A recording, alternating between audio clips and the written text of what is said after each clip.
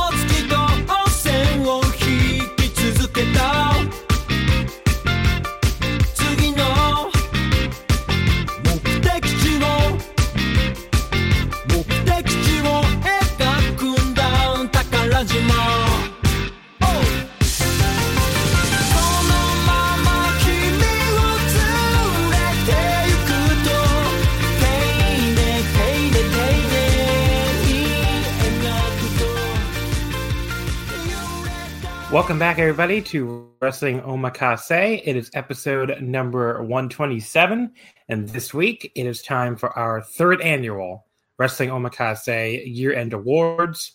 Of course, we're going to be talking about the best and worst from 2019.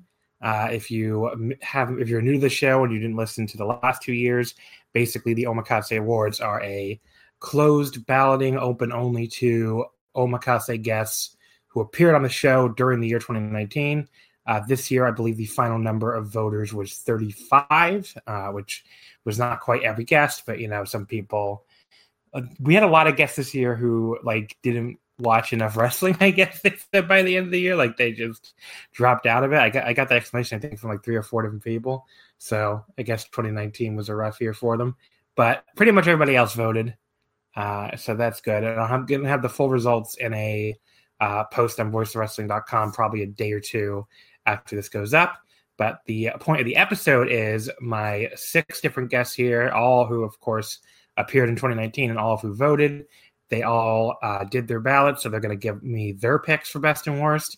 I'm going to give you my picks after that, and then we'll reveal at least the top 3 for in the overall awards tally.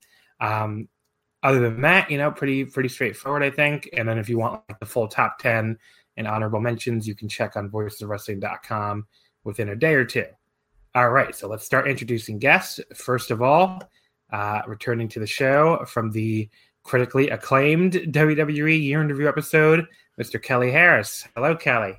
John, I'd like to thank you for once again having me on to promote my telethon to raise $7,000 so I can buy one of those Fiend belts, cut a hole in the mouth, and put my dick through it like a tongue.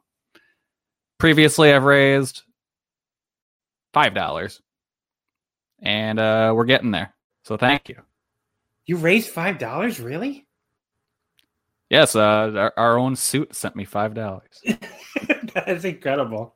No, Suit didn't send me $5. Okay. It's a lie. He's on here to dispute my claims anyways. So I should have picked someone that wasn't here. Yeah, you should have been like Gerard did, because Gerard had to drop out of the show because he's sick. Get well soon, Gerard. It's only $6,995 to go to get my dream. Yeah, that's pretty cool. But yeah, thanks for coming on, Kelly. I still can't believe how much people like that stupid show of us complaining about WWE. I know. It's the best. Up next, just back from his stealth trip to Japan, Mr. Thomas Fishback. You just fucking dropped a tweet. You were on the show like a week before. You don't mention at all that you're going to Japan, and all of a sudden you drop a tweet like, "Yeah, I'm here in Cork Hall for fucking Big Japan or something," or Basara. I don't remember what the fuck it was. But well, John, there's only one way to announce it in Japan. It's at a 0-1 show. Yeah, of course. That was incredible. Yeah, no, the reaction was pretty great. It was worth it, frankly. But how you been doing, Thomas? Well, pretty great. Japan's really cool. It's the first time I've ever been there. I'm still extremely jet lagged. I'm not handling that well, but other Now than you're that, like me. Are you like me? You're fine going there, but you're really bad coming back. yeah, exactly. I think Yeah. I slept last night from like 7 a.m. to noon, and then like 4 p.m. to 7 p.m. It was pretty rough. Yeah, it was But, really rough. yeah, but it's all good. It was worth it. Do Had a you great do you time. also do you also have the do you also like want to go back immediately too, like everybody Oh, else? of course, yeah. I mean, Yeah, it was I've tremendous. never met anyone who went and was like, that fucking sucked. Never gonna do it again. Right. Everyone always loves it. No, it's just such a great country too. Like even outside of the wrestling I saw, Yeah, just a beautiful country. Yeah. yeah.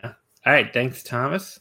Up next, we have returning to the show, TJ. Hello, TJ. Hey, what's up, John? How you doing? Pretty good. What's going on with you? Not much. Spent the morning translating some Wrestle One stuff. Congratulations to the new Wrestle One champ, Nakajima. Even though he's kind of so that show yeah, that show doesn't air till 26, right? something like that. Yeah, Okay, because I looked it up immediately because I was like, heel dickhead Nakajima or Katsuhiko Nakajima winning the Wrestle One title sounds awesome, but then I was like, it's really not air till January 26th. yeah. I like it needs to air as soon as possible. I was like looking at the comments afterwards. Nakajima just being a complete dickhead to Ashino, and I can't wait to see that like in video form. Yeah. But- Thank you again for coming. Oh, go ahead. Well, I'd say other than that, I watched some of that UK takeover, and by watched it, I mean I was on my phone half the time, and I actually left it in the middle of the main event because I just got bored and went and got snacks at the store. That there was like a spot that caused quite a stir, and I want to say for the record that was like one of the worst spots I've ever seen in my life. That fucking Devlin and Bates spot where like they flip out of like a fucking, I don't even know, like a Canadian destroyer or something, and like Tyler Bate has to Tyler Bate has to like steady himself with his fucking hand because he's about to fall over instead of flipping over, and then he like jumps neck first through the ropes for no reason, and meanwhile Jordan Devlin like stumbles forward like he's drunk for no reason. I'm just like, this is like, I don't know, is this what the people who like really really really hate Will Ospreay see? Because I'm like, this is a different level of terrible than like the worst, like corniest Will Ospreay spot I've ever seen. But yeah, I think that's what they see. Wow. All right, but thank you for coming back, TJ. Up next, we have Mr. Mongo _ ebooks. Hello, Mongo. Hello, and I'd like to stand up for those two men in that match before that you described. I don't know what their names are, but I'd like to point out that NXT UK is basically the AA of WWE. These men are in the minor leagues. They're just learning how to wrestle. So you really shouldn't hold them up to the high standards of, professional wrestlers. These are semi-pro at best. That's a good point. So what does that make Evolve then? Single A? Yeah, like single A plus. Okay. But yeah, there you go. So Mongo standing up for poor developmental wrestlers. How have you been though, dude? What's up? I've been I should say terrible because like I'm injured all over from circus, but I've been doing really good. That's good, man. I don't know I haven't talked to you in like a full year, I think almost. So it has been since the last awards. So I think, yeah. So how's your 2019? Was it a good year for you? A bad year for you? It was a really good year. I joined the board of directors of a local circus school. We've been going through a lot of changes, so that's been fun. I wasted a lot of time with the New York 64 1 and now 2, and we'll probably waste even more time on that stupid thing. So it's been really good. Do you know, like, people can't figure out that that's you? It's like the funniest shit of all time. Like, they tweet. There's like they're like, oh, who is behind the New York City? Someone accused me, and I was like, what? It's very obvious. I don't even think the guy hides it. I'm like, what are you guys talking about? And they're putting their heads together, like, we're gonna figure this out. Who's doing the New York 64? Okay. You have been accused. Bix has been accused by multiple people. The HP Joker has been accused. I believe one other person has been accused. I mean, like everybody but the stupidest people in the world know who it is. But if you watch more than like 3 hours of WWE programming a year, you just can't figure it out. It's really incredible. Like I don't know. But what are you gonna do? But I yes, mean, thank you to Mongo, the creator of New York 64, the very elusive creator of New York 64. Someone like yelled at Voice. Didn't someone yell at the Voice of Wrestling account about it and like say they were behind? I don't know. It's so weird. McLevy did yell at them. I don't think for being behind, maybe for being behind it, but he did yell at them for something involving it. Yeah. I don't know. It's not. This didn't exactly take Sherlock Holmes, but I'm glad. Hopefully he'll listen to this and he'll figure it out. Thanks for coming on, Mongo. Number 5 here of 6, we have Mr. Jeff, who was, of course, one of the winners to come on the draft episode. What a win that was. Did I win that? I don't even remember who won the draft episode. Jeff, was that me? You did. I did. Okay. Yeah, I mean, it's really not fair because I feel like I have a unfair advantage being the host of the show and all. And presumably people don't listen to this show if they don't enjoy hearing me talk to some degree. But I should have stolen Naito from you. That's what I should have done. I went with Okada because I thought that would get the popularity vote. But then I realized this is Omakase and not the JCast. So yeah. If it was a JCast, you would have been set. But yeah. So what's been up? How you been doing? Not bad, man. I just want to go on record and say Evolve is a myth. It's not single A. It doesn't exist. I want to go on record and say that NXT UK is awful. That main event was atrocious. Well, you watched it? I pulled up like the feed when you mentioned that. I watched it. Like I watched the general theme of it. It's probably the same NXT takeover match that every other. They're all overly dramatic and they do really, really bad spots really, really slowly. If I want to see that, I'll watch Will Ospreay do it significantly better, significantly faster, with all the dramatics that make me want to blow my brains out. But thanks for coming on, Jeff. Yeah. And the last one here, we have Mr. Suit Williams. Hello, Suit. Hello. I had myself double muted for a second. Double muted. How you been doing, buddy? I've been doing well. I just got recruited by the Nightmare Collective, so I'm going to think about that for a little bit. Did you see? Okay, I had to shout out that guy's tweet where he listed like all the AEW tables. Did everybody see that tweet? It was. It might be my favorite tweet in a while. I gotta. I don't think I have. He was like saying these are okay. I'm gonna give him credit. It's at Local Soundwave. He says the AEW stables are the Inner Circle, the Dark Order, Nightmare Collective, the Scary Squad, Spooky Crew, Death Watch, the Illuminati, Avenged Sevenfold, and finally, of course, Witches Be Crazy. So, yeah. Shout out to whoever at Local Soundwave is on Twitter. But that was my favorite tweet in a while. But that's a good one. They have a lot of spooky stables. He even mentioned the Butcher and the Blade and the Bunny. Did he mention the Elite? He didn't mention the Elite either, but I don't know if that counts. They have a lot of stables. But hey, Suit, how are you doing? I'm doing well. I'm just catching my breath from that NXT UK takeover. I mean, I know we had to wait until after that show went off the air to start recording because I know you couldn't wait to see what was even on that show. Joe Coffey. You're asking the wrong person. I have no idea. But I'm sure there was a ladder match. There's always a ladder match on these fucking shows. So, but yeah, all right. That's enough NXT talk. Thank you, Suit.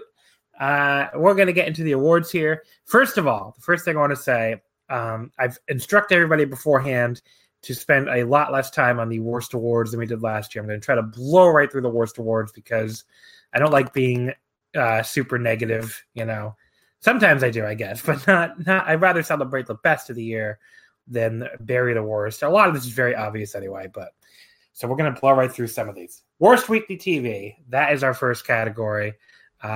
Give me your picks for worst weekly TV, Kelly. What was your one pick? Because these are category based. There's only one vote per person. So Kelly, as Andy Labar would say, Suit, how's Raw? That's your worst weekly TV show. All right. Give me your pick for worst weekly TV, Thomas. Well, John, how's Raw? I don't know because I don't watch it. TJ, give me your pick for worst weekly TV. How's Raw? Once again, another Raw voter. Mongo, what did you vote here for worst weekly TV? I'm a contrarian, so I went with SmackDown, even though I've never watched either, or NXT. So kind of guessed. Jeff, what did you vote here? Worst weekly TV show? I wanted to go with AEW, but I would be lying to myself, even though I think it's pretty atrocious too. So I'll go with Raw because I haven't even watched it. And Suit, what'd you give to worst weekly TV? I gave it to Friday Night SmackDown because theoretically, that's their A show. So worst weekly TV, I also voted SmackDown, and because it's mostly just because, contrary to the running joke in Slack, I really didn't watch Raw at all this year, but I did see SmackDown a number of times, mostly because I visit my dad on Friday nights, and there's nothing else to do at his house other than watch Friday Night SmackDown. And folks, let me tell you, this show fucking sucks. It's really, really terrible.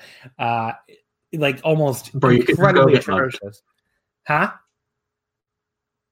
You could just go get mugged. It's a much more exciting hobby. It was really, really, really bad. But yeah, so I also voted for SmackDown. I couldn't believe how atrocious it was at times. And the final tally, the NWA Power came in third with 4 votes. SmackDown came in second with 10 votes. And Monday Night Raw picked up the victory with 17 votes. So there's your worst weekly TV. Worst major show, Kelly, what is your vote for? Of course, this would mean anything except an episode of a TV show. So what'd you vote for worst major show, Kelly? Even though it has a match on it that I really do like, it was dragged down so much by the end, I had to go with Hell in a Cell. Thomas? I wrote Halloween Blood Money Show. I don't remember the actual name of it. I think that one was, let me tell you right now, it was Crown Jewel. There you go. All right, that one. TJ? I wrote one of the Blood Money shows. Just pick one, but now that I'm thinking about it, I'm going to pick whichever one didn't have Kane and Brock on it, because at least that was fun when I watched it on Twitter. I think I may have given your vote to Crown Jewel, which was Kane and Brock, but because they were like tied, and I think I was like, well, let me just give it to the one I think was worse. But either way. Mongo? I didn't actually watch this show other than GIFs, but I'm going to go with WWE Super Showdown because Goldberg got injured. There was a 25-minute Randy Orton versus Triple H match. That does sound like hell. And a 51-man battle royal where the last 2 people are apparently Mansoor and Elias. So it sounds like a bad show. Yeah. And Jeff, what'd you vote for worst major show? Well, I should have voted for one of the Blood Money shows, but I voted for Hell in a Cell because I couldn't think of anything. And I don't watch WWE at all. Suit, what'd you vote for worst major show? I completely disregard the Saudi show, so I went with TLC, which I reviewed on the website. Yes, I don't know why you did that, but you did. I voted for worst major show. I don't remember what I originally picked. I picked some WWE show, but then Taylor sent his ballot in, and one of the, shout out to Taylor, VOW contributor, and one of the benefits of running the damn thing is I could always change my vote. So I changed my vote to this because I realized after he sent it in, I'm like, wow, this actually was the worst show I probably sat through the entire thing of. Versus these WWE pay-per-views that I probably watched, a few matches of and never saw a whole show of. So I voted for WXW, America is Wonder Bar, April 4th at La Boom. That was just a miserable live experience, possibly the worst show I've ever seen live, filled with bad wrestling, 3 German people in the crowd chanting and singing, and the rest of us sitting there very confused, and just an awful atmosphere. Terrible all around. So I voted for that. You're going to have the Brits mad at you, John. It was so bad. I would never go back to another WXW show if I went to a Mania weekend. Tops off for Avalanche. the final rankings here. WWE Crown Jewel, the October Blood Money Show, and TLC tied for second with 5 votes each. And the winner was Hell in a Cell with 7 votes. So I guess the force of that main event was too much for it to escape. Worst promotion. I have a feeling we're probably all going to be in agreement here, but go ahead, Kelly. What's worst promotion? The Big Trump fundraiser. Thomas, what is worst promotion? WWE. TJ? WWE as well. Mongo? All Japan World Wrestling Entertainment. Jeff? Yeah, I would go with WWE being the worst. Suit? I was gonna say Progress, but then I realized I might as well just say WWE. Yeah, and they didn't quite run away with this to the same degree as they did last year, and that's because there was at least one of the promotion people really hated this year. So number 2, Ring of Honor, 7 votes, which is a pretty good showing for a non-WWE promotion compared to last year. But yes, first place, WWE, 24 votes. So they still ran away with it, just not quite to the degree they did last year. And that's who I voted for as well, of course. I mean, how could you not? They're just a completely awful promotion in every single way. Worst feud, Kelly? It's got to be Seth Rollins versus The Fiend. Yeah.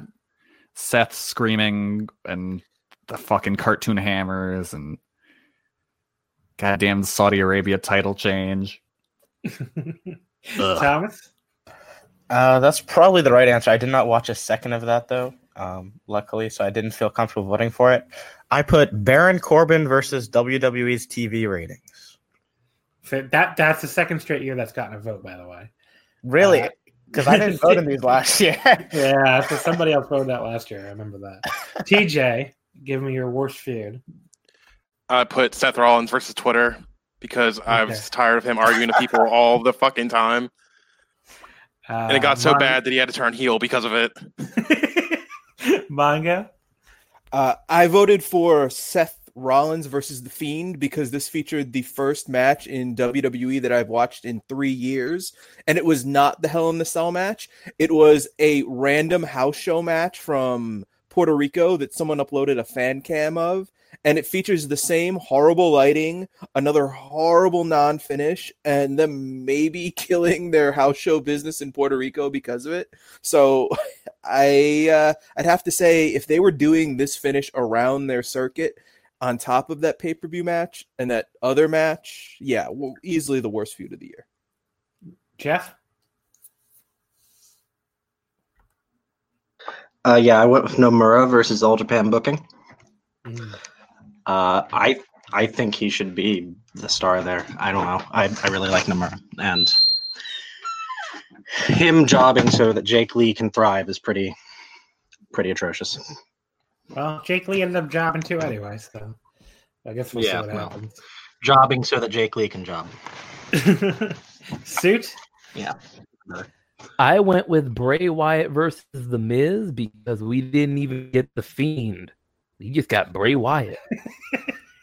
That was pretty terrible too, with like him leaving a doll and the Miz's daughter's crazy. And then the Miz immediately turned heel.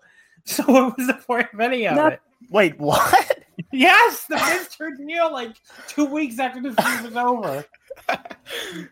Yeah. It's like, oh, this man was harassed by this fucking monster and this weird ass fucking Mr. Rogers gimmick, and his daughter was violated. But anyway, he's a heel now.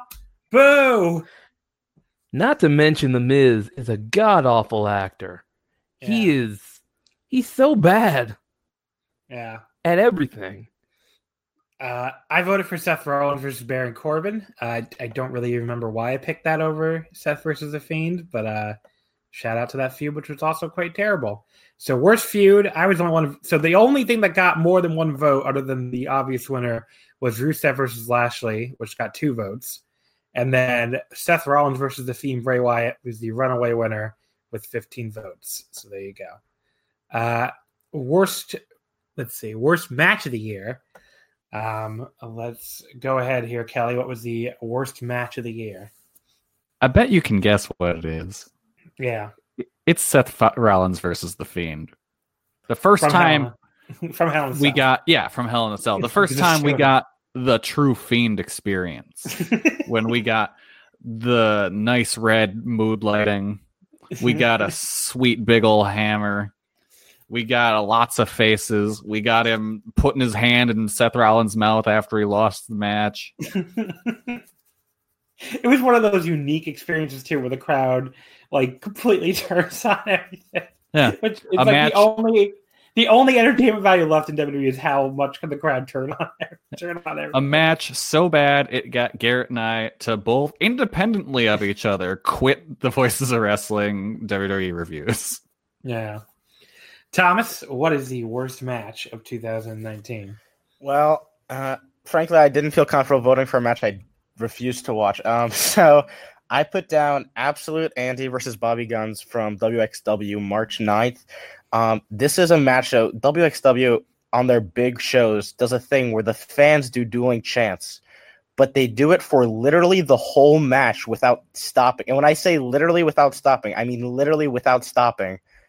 And so you get no momentum building to the finish because there's really almost no crowd reaction because everyone's too busy chanting, and it's just infuriating to watch.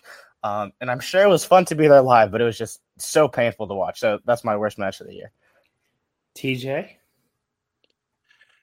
I did not pick Seth Rollins versus The Fiend because I thought it was hilarious. I enjoyed myself watching it just because it was so fucking stupid. So instead, I was going to pick up either one of the Corbin and Rollins matches because those were all awful. But instead went for the intergender match from Extreme Rules, Becky Lynch and Seth Rollins versus Corbin and Lacey Evans. When this was in the middle of Lacey's big super push for no reason when she's still green as hell. But yeah, that was bad. So that's why I picked it. Mongo? Okay, so I picked the actual worst match of 2019, which was Super Raton, Super Muñeco, Super Pinocho versus Rocky Santana, El Gallego, and Romano Garcia from January 14th in Arena Puebla.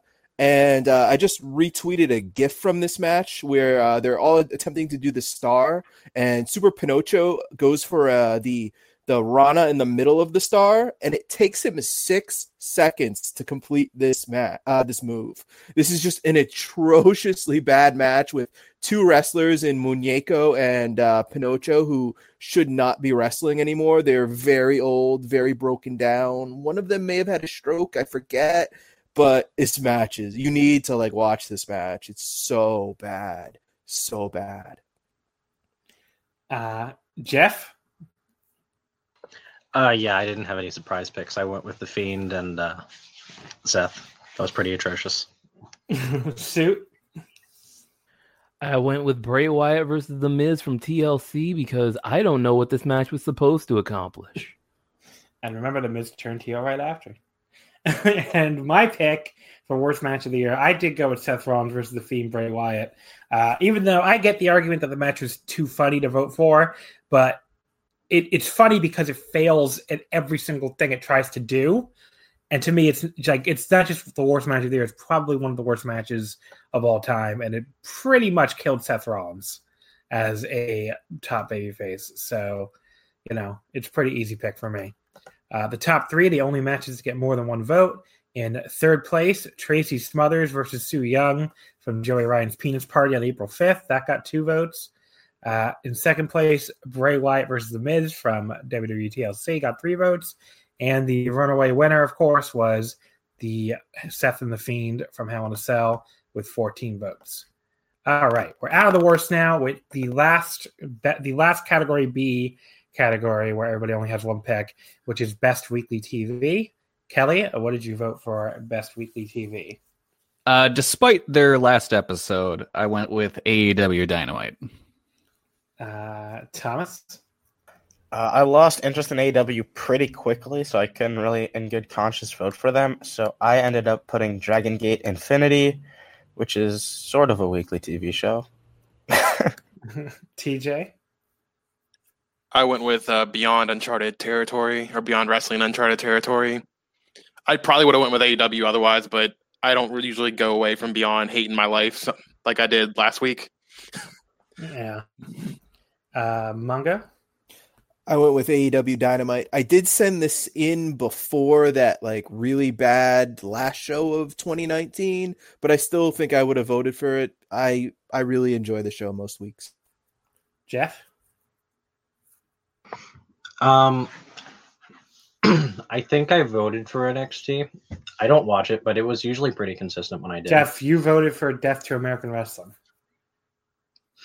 That is correct, but I mean, I didn't figure that was a genuine option, so. No, you voted. I mean, I included it. You voted for Death to American Wrestling. That's what you voted for. So. Oh, well, in that case, Death to American Wrestling. Amen. You got it. Suit Williams? I went with Dynamite. Most weeks it's good, and they just have some bad stuff on it. Some very bad stuff sometimes, but mostly it's good. I've also voted for Dynamite. I think December was just a very bad month for them in general, not even just that last show. So if all 3 months had been like that, I probably wouldn't have voted for it. But I thought they deserve credit for that October and to a degree November being good. If it's more like it's been last week and in December, then I can't see myself voting for it again. And this vote was also more by default than anything, since I don't really watch any other weekly television show. But yeah, there you go. And the final rankings here, NWA Power and Beyond Uncharted Territory tied for second with 3 votes each.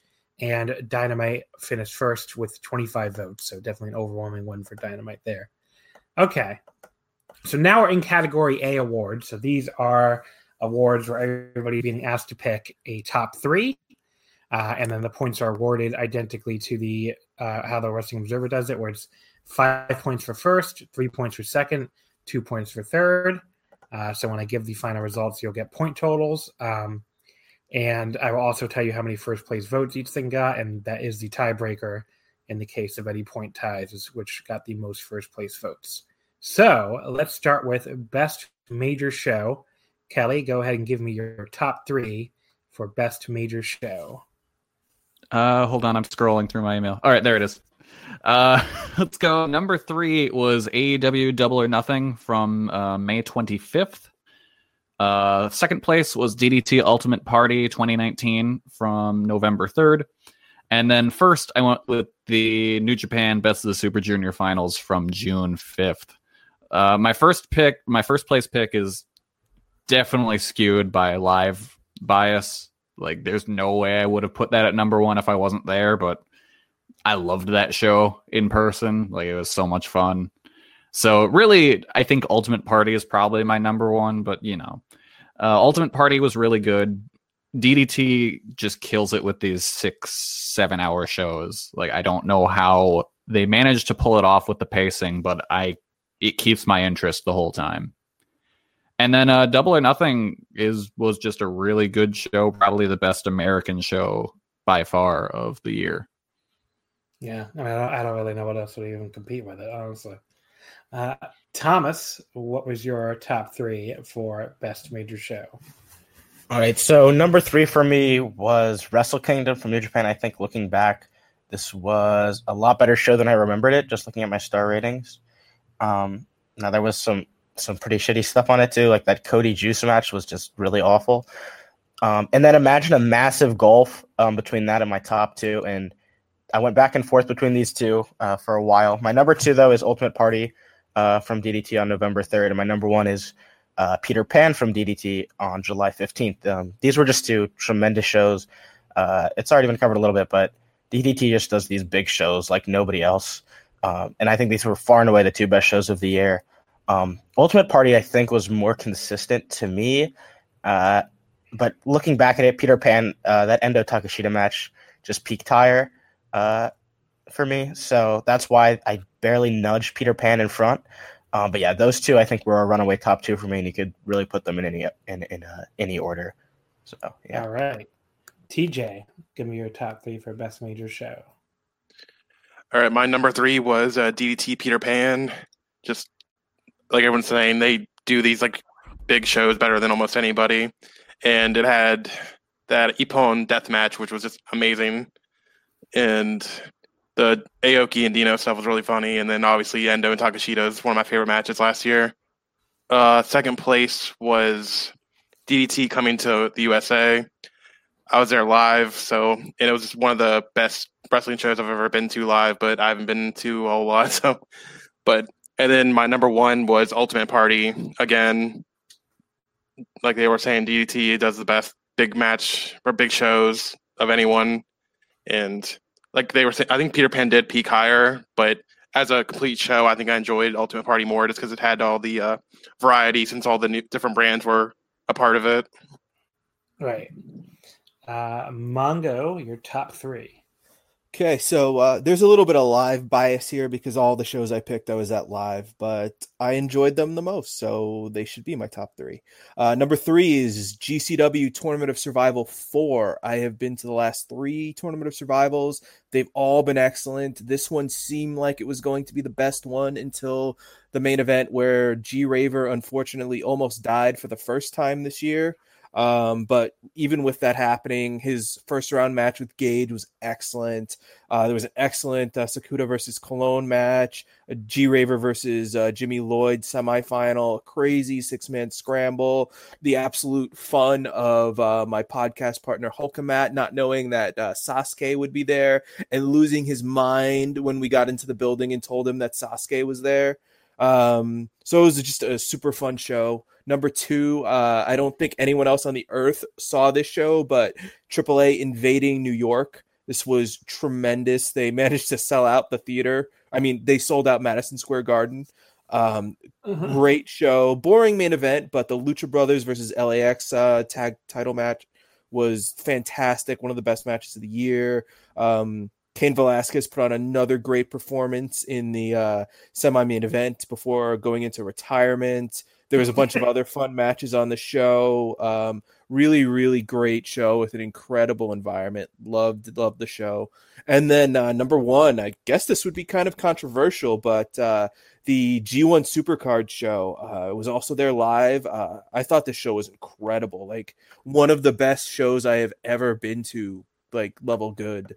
And I think that comes down to not hating the women's match as much as most people did, not hating the Bully Ray match because live it got over and was like stupid fun. And then like the 3 main events I thought were all great. Naito Ibushi was an incredible moment live, just like awesome to see Ibushi win. I really enjoyed the ladder match, which like the crowd went crazy for Matt Taven winning. So the match had to be good for the crowd to care about Matt Taven. And then I thought the main event was fantastic. Top 5 match of the year for me. Just Okada putting on like a masterclass performance. Jay White having so much heat. Like I don't know if I've ever seen a wrestler with that much heat live since, I don't know, maybe the CZW ROH feud. Maybe when GCW brings in like a CZW guy sometimes, but incredible heat. Loved the match. Didn't have to rely on like too many finisher kickouts either. Just a great event. Jeff, give me your best major show picks. I actually think I voted them in the inverted order, which sucks, but number 3, I went with Noah the Best for sentimental reasons. I'm a really big fan of old Noah, and seeing them run the hall again with a decent crowd, given the state they've been in for the past couple of years, was great. And I thought seeing some hope for the promotion on what was actually a really good show in general was enough to warrant some vote. Number 2, I went with the Battle of the Super Junior Finals. I'm not as high on Ospreay as a lot of people are, but I thought that Shingo match was fantastic. And I really like Tanahashi White matches more than a lot of people. They're just my thing. And Moxley Juice was good. So that was a great card in general. And then for the number 1 show, I went with Wrestle Kingdom. Maybe I'm just not far enough outside the bubble, but nothing really beats Wrestle Kingdom for me most years. So, all right. Yeah. Suit, what was your top 3 for best major show? Ooh, I'm glad I didn't unmute until then because I'm watching the playoff game right now between the Chiefs and the Texans, and I have made a lot of noises. Man. But yeah, my third place was the G1 Finals. Great angle with Kenta. Yeah, the great main event. Just a great show all around. Osprey beating Tanahashi. Yeah, that was just a great show. Oh, Osprey Tanahashi Then been the night before. Oh, yes. That wasn't the finals. My bad. So second place, Wrestle Kingdom 13. Awesome main event with Tanahashi and Omega. Yeah, just a great show all around. Yeah, like a Wrestle Kingdom always does. And then in first place, actually, I put NXT TakeOver New York. That had Johnny Gargano finally beating Adam Cole in Johnny Gargano's last good match. You had the War Raiders beating Aleister Black and Ricochet in a great opener. You had Velveteen Dream and Matt Riddle, which was good. Walter and Pete Dunne, which was good. Yeah, just, compact show, but everything was baseline good. So, yeah, maybe the last good NXT show. And then for my best major show votes, I also voted for the G1 final. And third, I just thought it was a really fun show featuring obviously the Kenta angle, which I think is the best angle, not just this year, but maybe in years and years, the Kenta turning on Shibata angle, plus a really good final with White and Ibushi, plus a great little semi-main with, the Okada tag and a cool little thing with Suzuki pinning Okada to set up the Royal Quest match. So I just enjoyed that card a lot. So that was my third place vote. And then second place, I gave it to DDT Ultimate Party. In first place, I went with Wrestle Peter Pan. Others have already talked about this, but these are DDT just does the best super cards. And I liked Wrestle Peter Pan a little bit more, but again, they were very, very close. The final rankings, the third place went to the Best of Super Junior final with 40 points and 5 first place votes. Second place went to AEW Double or Nothing with 42 points and 5 first place votes. And first place went to Wrestle Kingdom 13 with 46 points and 5 first place votes. So very, very close there. And then I think what happened with the DDT shows, unfortunately, is they all split the vote because they were 4 through 6 was all DDT with Wrestle Peter Pan got 29 points. DDT's Coming to America got 29 points and Ultimate Party got 27 points. So that was, all right there, all in the middle, 4 through 6. Let's see. Up next, best promotion. Kelly, what was your top 3 for best promotion of 2019? Third place, I went DDT. Second place, I went AEW. And first place, I went New Japan. Really, it's DDT's big shows are carried it for me to third place just because I don't watch a ton of it, but I love those shows. AEW is just a nice breath of fresh air in the United States wrestling scene, and New Japan is New Japan. It's great. All right, Thomas, what's your best promotion votes? All right, third place for me is All Japan. I think All Japan really, there's lots of pros and cons with them, so that's why they landed the number 3 spot. I thought their title scene was the best anywhere in the world. I thought their tag scene was probably close to the best anywhere in the world. But the mid card is really weak, and the booking also dragged them down a lot for me this year, so that's why they land in the number 3 slot. Number 2 for me is New Japan. A great year in ring, I would say, but towards the back half of the year, I did really feel a lot less invested in New Japan. So that's why they landed number 2 for me. And then number 1 for me is DDT by a pretty wide margin. When you have the top 2 shows of the year for me, it's hard to not be the best promotion. I think Tokyo Joshi Pro had a solid year. I think Basara had a really great year. I always love to shout out Basara on Omakase. But yeah, DDT number 1 for me. There's no promotion I just enjoy more than DDT. TJ. I went with All Japan in third. Like people said before, their top end stuff is probably like some of my favorite in the world, but with their mid card team being kind of iffy and then their booking sometime being questionable, I put them in third. Second, I put Wrestle One. It's just the promotion I follow the most closely, and I've enjoyed everything they've done this year, really, or last year. And T-Hawk's title reign was really excellent. And then number 1, I put DDT, just the promotion I enjoy watching the most. And then you have their subdivisions with Basara and Gambare. Whenever I check out those shows, they're usually fun to watch. And then Tokyo Joshi Pro. So that's my top 3. Mongo. So my number 3 is Game Changer Wrestling. I feel like this year was a little bit weaker, maybe just because I wasn't going to as many shows. But Tournament of Survival is really good, and they had what would have been the best major show, but it was a backyard wrestling show, so I can't argue it as a major show. But I thought that was a absolutely hilarious event.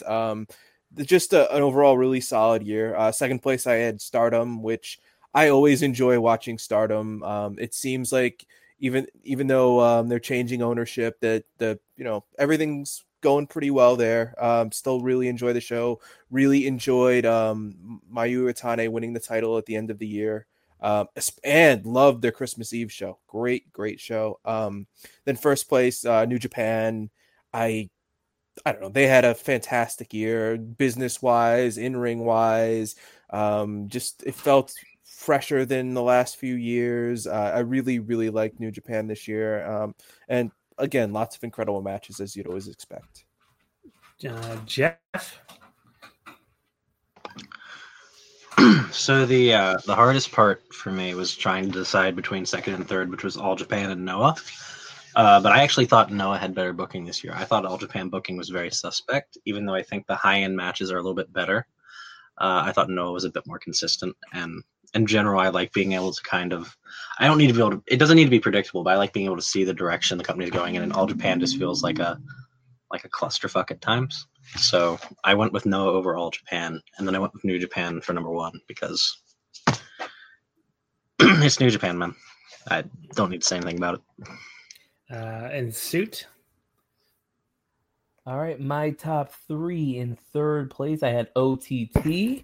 They had one of my feuds of the year with Jordan Devlin and David Starr. They elevated a lot of guys from their mid card, from the Irish scene to load up for when like Jordan Devlin and Walter get pulled eventually, like More Than Hype and Scotty Davis. So yeah, they've done a very good job of being the premier independent out in the Europe area. In second place, I have AEW. I think a lot of people are taking for granted that they are doing things that an American company other than WWE hasn't done in like 20 years. They're doing better business than TNA ever did as far as like live attendance. And they're beating Ring of Honor's peak. And technically, their guys sold out Madison Square Garden. I'm going to credit that to them. And then number 1, the other people who actually sold out MSG, New Japan. Yeah, they broke records in 2018 and broke them again in 2019. And then they had just a bunch of good shows too. So New Japan, number 1. And my top 3, I went with Stardom in third. I thought they had a really strong year and, just had a lot of really fun matches. The Grand Prix I thought was really, the 5-star Grand Prix was really good this year. It really is fun watching Hana Kimura break out.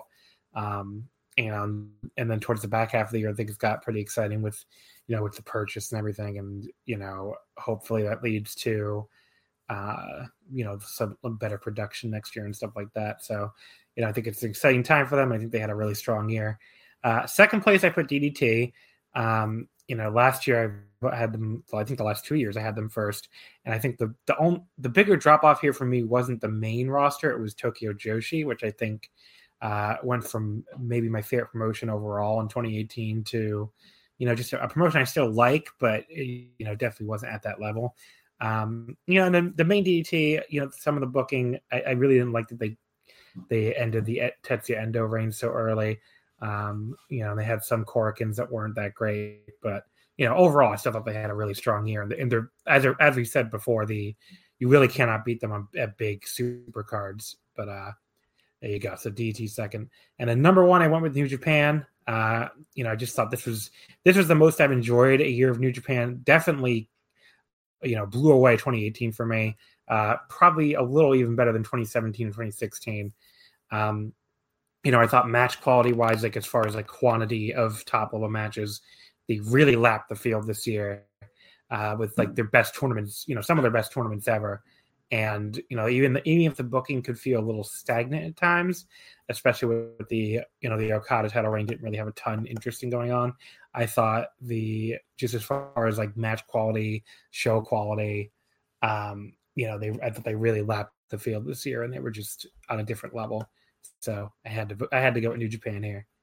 All right, up next we're gonna do best feud. Oh, actually, I got to give the winners. What am I talking about? Best promotion. New Japan destroyed the competition here with their biggest margin of victory ever. They were in first place with 126 points and 22 first place votes. AEW came in second, which surprised me a little bit, with 49 points, only one first place vote, but they got a lot of second and third from New Japan voters. And then DDT came in third with 42 points and 5 first place votes. All right, so best feud. Kelly, give me your picks here for best feud of 2019. Well, I want to give a special shout out because until just this second, I realized I should have put Liger versus Suzuki on my list and didn't. So that's my special fourth place. Third place is the DDT feud with All Out versus the Sendai Girls. Second place is David Starr versus Joey Janela from Beyond. And first place is David Starr versus Jordan Devlin from OTT. I didn't think 2019 was a very strong year for feuds, but the good ones were really good. I really enjoyed the All Out versus Sendai Girls feud just because it was like, here comes these badass Joshi ladies to come fight these. I always say All Out reminds me of like a frat. Like, they're not bad guys, but they're kind of dicks at times. Mm-hmm. And I just thought they had some really fun matches. Star and Janela was a feud that's like, I think this was its second or third year at this point. But it was just pretty much to see who was the true ace of Beyond. And I thought those two have really good chemistry. And the Star and Devlin, I mean, anything that makes WWE the heel in the feud is great.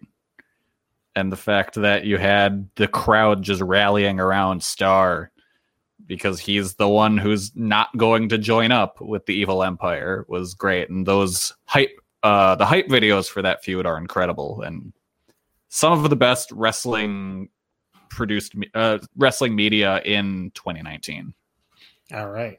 Thomas, your picks for best feud. All right. So number 3 for me is Kaito Kiyomiya versus Kano from Noah. And I should say the margin between these top 3 are really small because I loved this feud.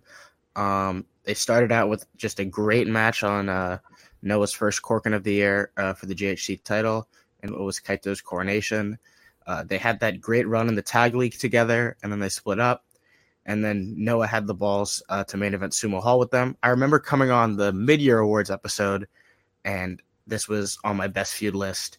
And me and I think Skylar also had it on his best feud list. We're talking about, would Noah have the balls to just put this feud in the Sumo Hall main event? And they did, and I'm glad they did. The match was very good. I think it was probably the third out of their 3 title matches, but still just a very good match and just a tremendous feud with a very logical arc from even dating back to last year on their January Corkin last year.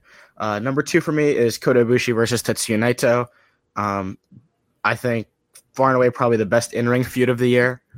I think I had a 5-star match and a 4 3/4 star match between the two this year, which is kind of absurd. And then number 1 for me is from Big Japan. It's Yuji Okabayashi against Takuya Nomura. Big Japan's booking, gets shit on a lot, but I think this was one of the times they got it right. And I was on the Miscellaneous Puro year interview a few weeks ago, so I won't go too in depth into this feud because I kind of already did on that show. But the build up in tags and Yuji just constantly beating Takuya in the tags, and then Takuya finally getting some wins in tags, and then in the final match, which I thought was tremendous, they really teased you with callbacks to those tag matches, making you really think that Takuya had a chance, and just a great cap off to that feud in that match. So yeah, that's my number 1 feud of the year. TJ.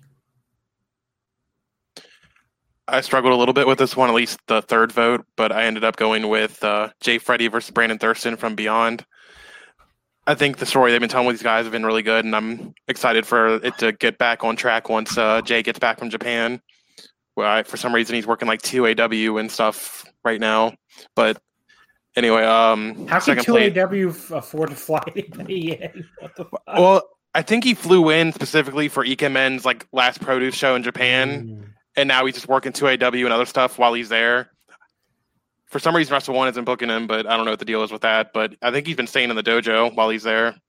But anyway, my second place vote was Ibushi versus Naito.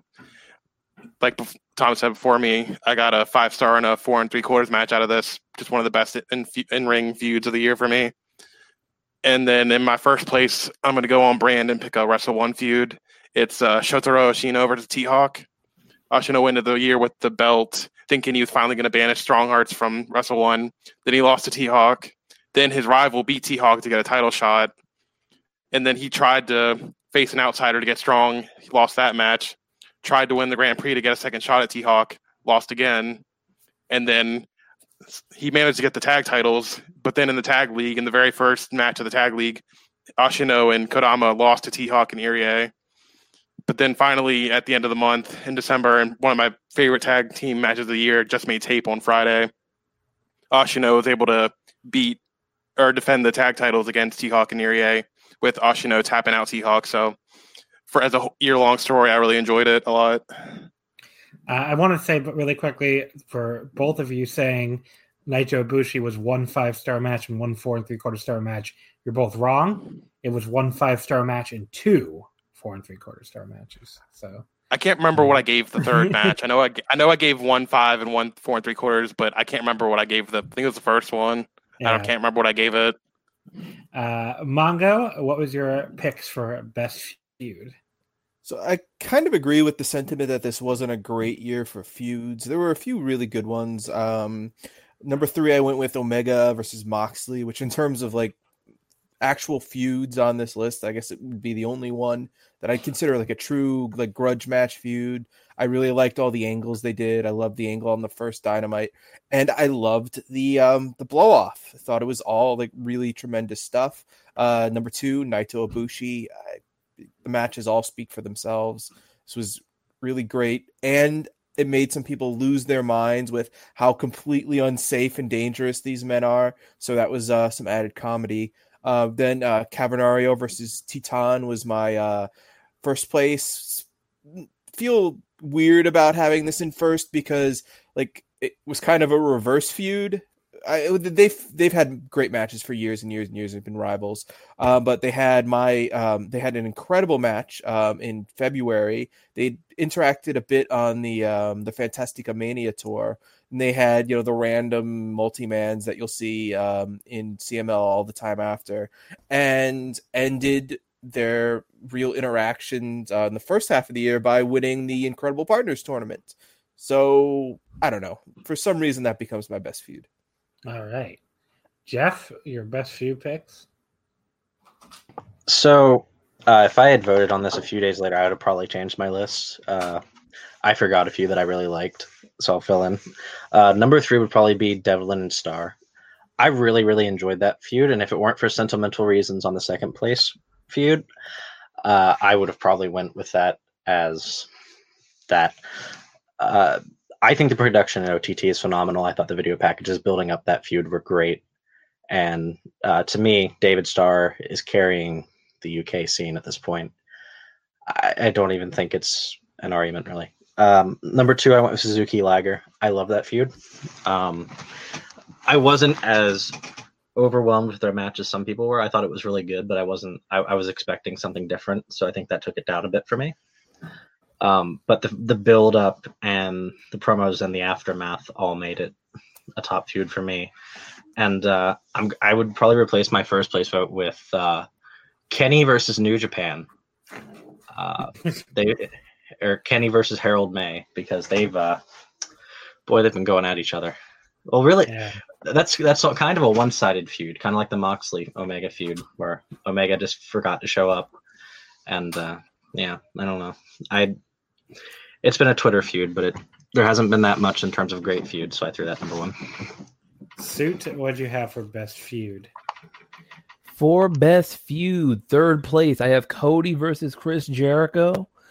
Some of the best segments AEW's had so far on Dynamite. Match at the end was very good. Yeah, and like a nice little first staple feud for the company. So good stuff there. Second place, I have Minoru Suzuki versus Jushin Thunder Liger. This is why you don't do forums on your phones, kids, because I wrote Justin Thunder Liger for best feud. I so. still count it. Don't worry. Yeah, sorry about that. But yeah, two 50-year-old guys trying to kill each other. What more can you ask for? And then in first place, I've got Star versus Devlin from OTT. Incredible video packages, great matches, even though the last one was a little bloated, but still, as far as like a feud of 2019, you can't go better than Star versus Devlin, at least for me. For me, I have best feud. I went with the very on-brand John Peck in third place of Tetsuya Naito versus Taichi. I just really enjoyed almost all their interaction all year, and all three matches. So had to give them a vote here.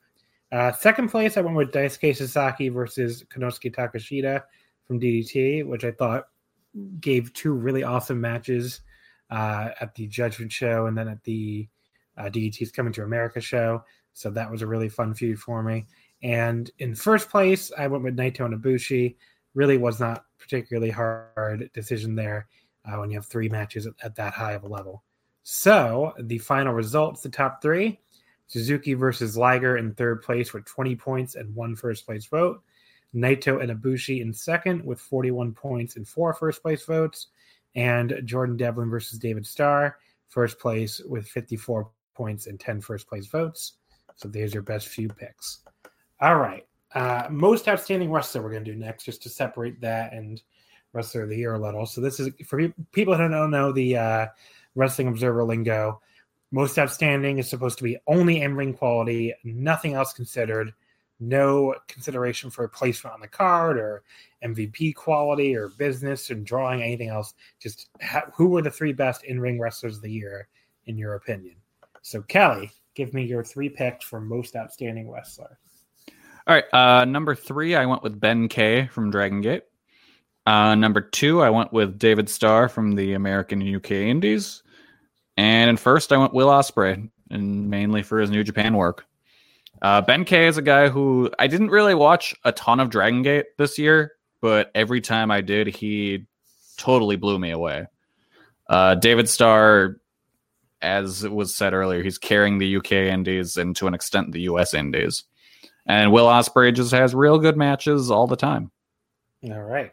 Thomas, your top 3 for most outstanding. All right. So for me, number 3 is Kota Ibushi. He's my favorite wrestler in New Japan. I just love the style that he does.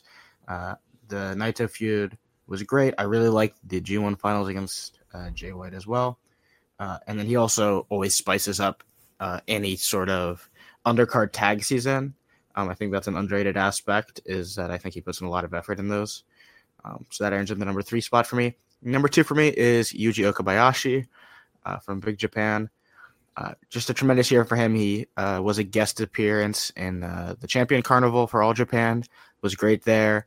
Had some great tag stuff. And, of course, also had, outside of his normal tag team, also had the tremendous NXT UK offer match at Big Japan's Ryogokutan. So, yeah, he's my number 2. And then number 1 for me, and it's not particularly close, is Kento Miyahara.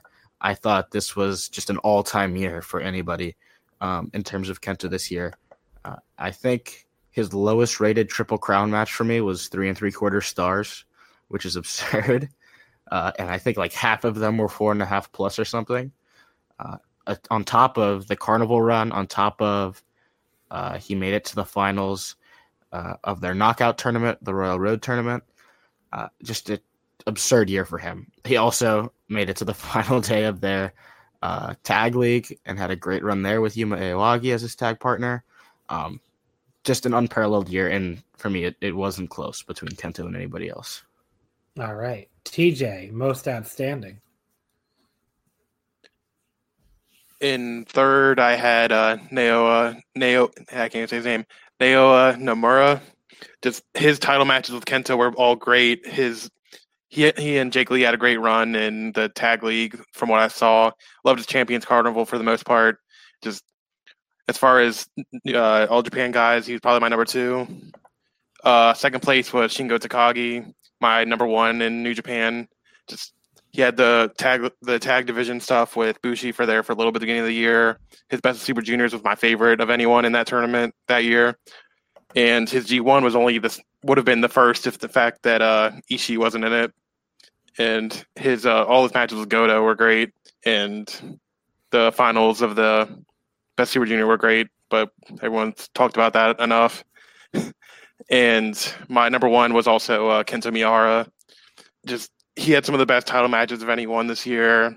His Champion Carnival was great. Royal Road was great. I loved his tag stuff with Aoyagi and Tag League, and just I don't think anyone had as good of a year as him this year. All right. Go ahead, Mongo, your most outstanding. Number 3, I have Dragon Lee.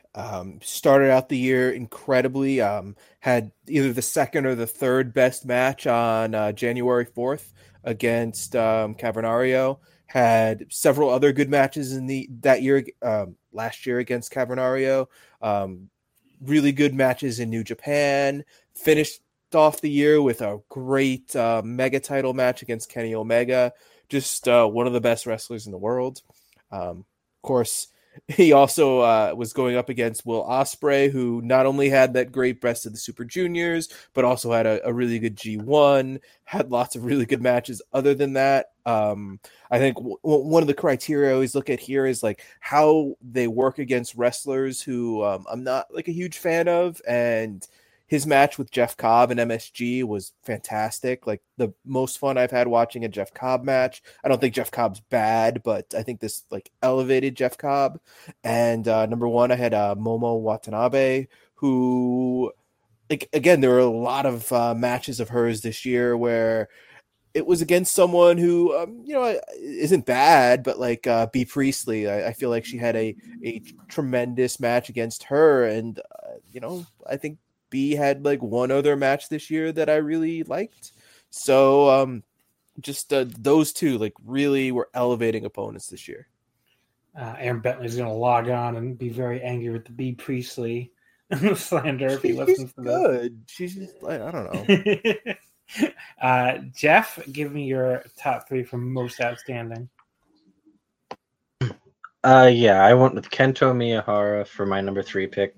I really liked his output, but I just think he had less opportunities to shine than maybe some of the New Japan guys, just because of how All Japan's schedule works. That being said, I thought his title reign was the best. I thought he had a better title reign than Okada. I don't think that's a particularly hot take, but he had a hell of a title reign, so I put him at number 3. I put number 2 as Shingo Takagi. I thought Shingo had a hell of a year. I liked his Best of the Super Junior run slightly more than Ospreay, but I think Ospreay has had more opportunities to shine this year, and so Ospreay edged him out in the end. I'm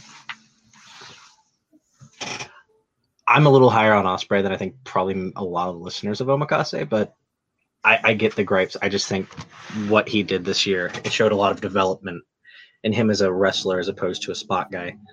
And I really appreciated the output this year. So Ospreay was my number 1, and Shingo was my 2. All right, and apparently Suit had to step away for a second, so we can't go to him for most outstanding. So we go straight to me, and I have Kota Ibushi in 3rd and Naito in 2nd. They were always going to be here on this list just because of their series, if nothing else, because the 3 matches were 3 of my favorite matches the entire year, and that just came down to what else they did. Naito has another 5-star match for me with Shingo, and Ibushi doesn't, so that was kind of what elevated him. But Ibushi still had an incredible year too, with like the Zack Sabre Jr. match and the Jay White G1 final, and a bunch of other stuff. So there's 2 really incredible years here. I just gave the very slight edge to Naito, and then number 1 I put Shingo Takagi. Shingo to me is like the most consistent, like, outstanding wrestler in the world, where like every single time he was in the ring, it felt like he produced something at least, very good. Like no one was more entertaining in New Japan undercard tags than Shingo was this year. Which if you watch a lot of them, you very much appreciate having a guy get in there and really, make something of these tags that can get very monotonous otherwise. And he had, like I said, he had a 5-star match with Naito, incredible run in the G1, and an incredible run in the Best of Super Junior too, which, that whole undefeated thing really helped elevate it. So those two tournaments together are what really puts him on the top for me. And I just think even the junior tag stuff was awesome. So I just think he had an incredible year from start to finish, and very easy number one pick for me. The listener, as far as the voters as a whole, they did vote for Will Ospreay pretty overwhelmingly here, with Will Ospreay winning in first place with 116 points, 21 first place votes. Shingo Takagi, a very strong number 2 with 51 points and 2 first place votes. And then number 3 was Tomohiro Ishii with 25 points and 2 first place votes. But Kento and Ibushi are both very close. Kento was 2 points back and Ibushi was 3 points back. So almost got that into that top 3. But Ishii gets third place there. All right, so let's go ahead. Oh, Suit is back. Suit, why don't you give me your most outstanding wrestler picks real quick? Most outstanding. Let's scroll up to that. Third place, Tomohiro Ishii. I feel like that's kind of just chalk right there. Second place, Shingo Takagi. He had a great Best of the Super Juniors and a great G1. And then most outstanding, first place, Will Ospreay. Well, that was perfect because you picked the exact top 3. There we go. Apparently you're a Suit Chalk Williams, but yeah. Man of the people. So that's most outstanding. Best tag team we'll do next. We only got 3 left here. Best tag team, match of the year, and wrestler of the year. So I'll save match of the year and wrestler of the year. Kelly, give me your picks here for best tag team. Okay, number 3, I went with Saki-sama and Misao. Number 2, I went Will Ospreay and Robbie Eagles. And number 1, I went the Young Bucks. Honestly, not a great year for tag team wrestling from what I recall. I'm sure it was a lot better than I remember. And as soon as I hear what you guys said, I'm going to be like, oh, God damn it. How'd I forget them? But for me, just as far as an interesting team, Saki-sama and Misao were great. I loved watching their matches and just how they interacted with other wrestlers. And that was all super fun. I'm sad that it seems to have ended and Saki-sama went back to France. Robbie Eagles and Will Ospreay are just a great tag team. I can't wait to see more of them this year, hopefully. And the Young Bucks are the Young Bucks. They always deliver for me. So I had to put them at number 1. Thomas, give me your top 3 for best tag team. All right. Number 3 for me is Damnation, the team of Daisuke Sasaki and Soma Takao. And I'll eat a little bit of crow on this because I want to say back in July, I was on the show and John brought up this team as a tag team of the year contender, and I really kind of pushed back on it. But I think the second half of the year for them was just banger after banger. I thought they were kind of inconsistent the first half of the year. But I know John's always right, of course, now. So they make my ballot. You gotta pander to the host, of course. Yeah. Number 2 for me was Violence Giants of Shuji Ishikawa and Suwama. A good year for them. Their tag title run was a little up and down, but they opened the year with 2 tremendous matches against Strong BJ. Maybe the two of the best tag matches of the year, I should say. Definitely the best tag feud of the year. And then number 1 for me is Axis, the team of Katsuhiko Nakajima and Go Shiozaki from Noah. They were the most consistent tag team in the world to me. I thought Ishikawa and Suwama and Sasaki and Takao both had a few title matches that I disliked or thought were just fine. Axis was very consistent, and they had a 3-match series with Takashi Sugiura and Kazuma Sakamoto, and each one of those matches was just great.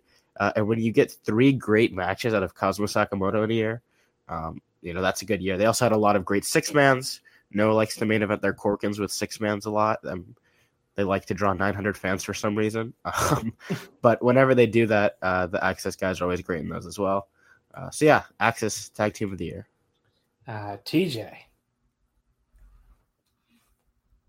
Say my number 3 was Miyuki Takase and Himeka Arita from Actress Girls. I started watching a lot more of less popular Joshi this year, and Takase stuck out like a thumb to me. It's one of my favorites. And her and Jumbo are just an awesome team. I really like them. Like whenever they have a match, I definitely go out of my way to check it out.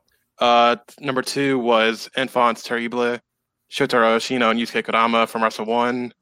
They've been a regular tag team since about August, but since winning the titles, they've had one of my favorite tag title reigns of last year. And then number 1, I picked Axis for all the reasons said before, so I don't need to go too into it. All right. Mongo, give me your top 3.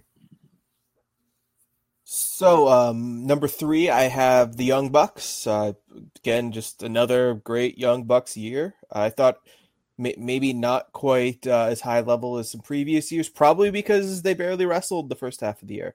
Number 2, Proud and Powerful.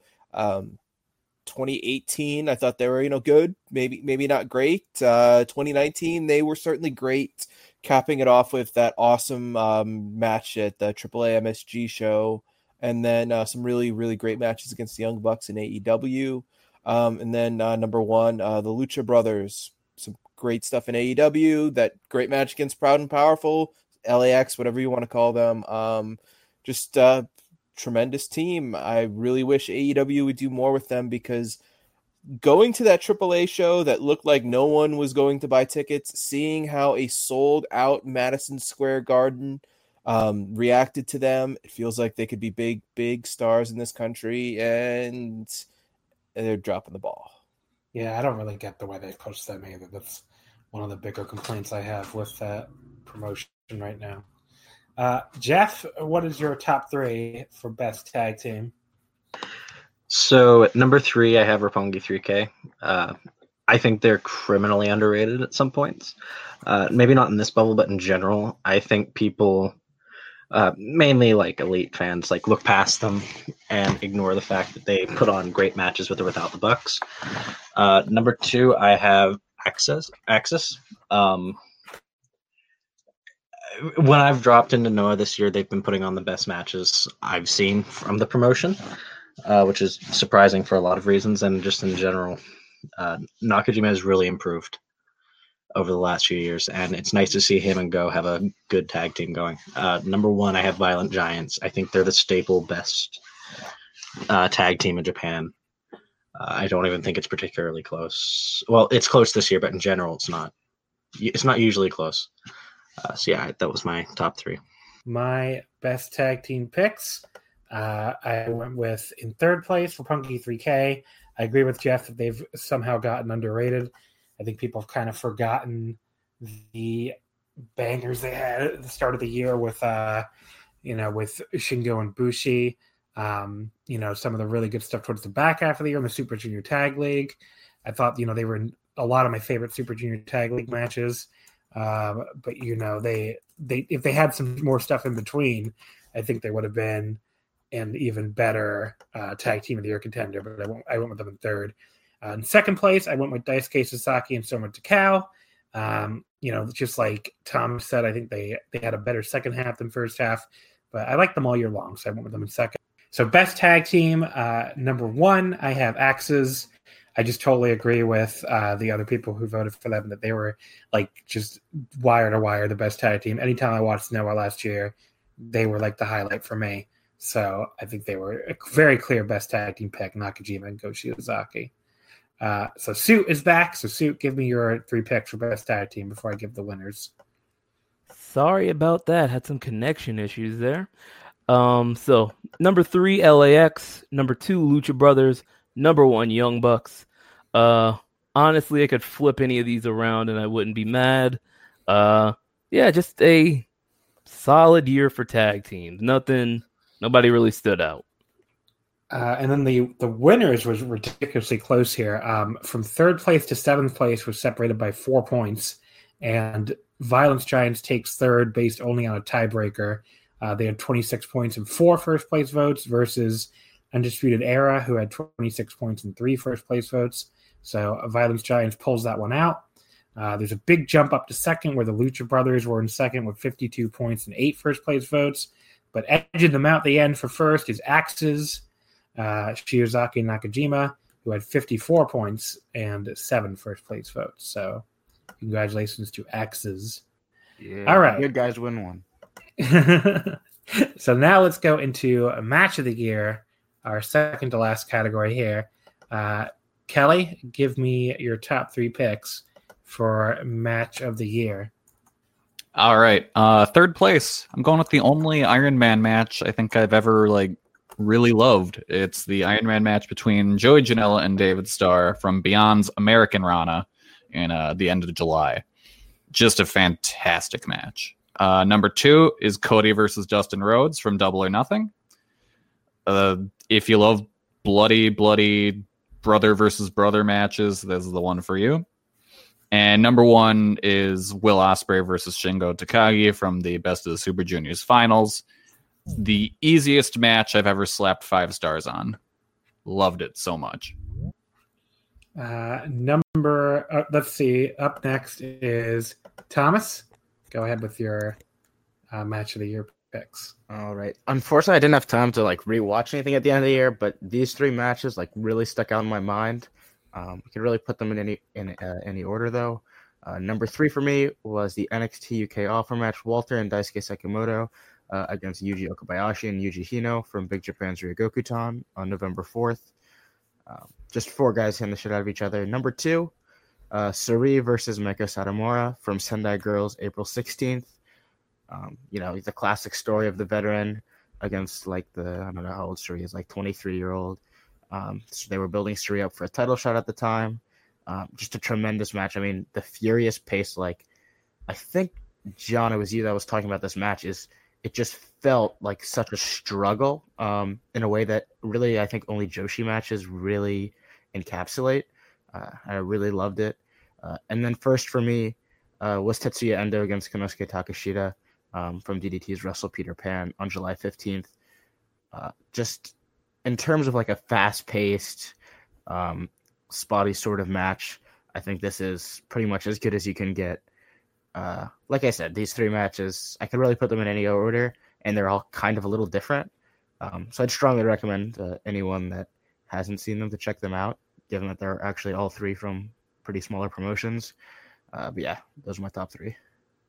All right. And let's see here now. TJ, what's your top 3 for match of the year? My number 3 pick is Kota Ibushi versus Tetsuya Naito from Dominion. I'll let John talk about this because I'm sure it's on their list. It's not actually. It's not. Yeah, it missed my top 3. I think this was the best in their series, and it was. I can't really describe it. Really, it's one of my favorite matches this year. Second place was Konosuke Takeshita versus Tetsuya Endo in July at Peter Pan for DDT. This was probably one of the matches I was most invested in this entire year because I loved Endo's reign, and I knew in my heart Takeshita was going to win, but I didn't want it to happen. And usually I'm not a huge fan of super long, longer matches, but they kept me entertained the whole time. And then my first place vote is T-Hawk versus Shuji Kondo from the Wrestle One May Korakuen Hall show. This is probably the perfect match for me. I love my perfect match length is between 20 to 25 minutes, where you fill it with stuff you stay fast paced the entire time. It's hard hitting, which is everything that this match was. So, and it was in the middle of T-Hawk's title reign, which I loved. So this was probably his best title match of that reign. Well, it definitely was, but yep, that was my top for this year. All right, and go ahead, Mongo. Give me your top 3 matches of the year. So number 3, I have Virus versus Metallico from CMLL's Juicio final. This match looked like it was going to be a cluster leading in. It's a retirement match. Career versus career that looked like it was going to be on a nothing Sunday show, but they ended up putting it on a major event.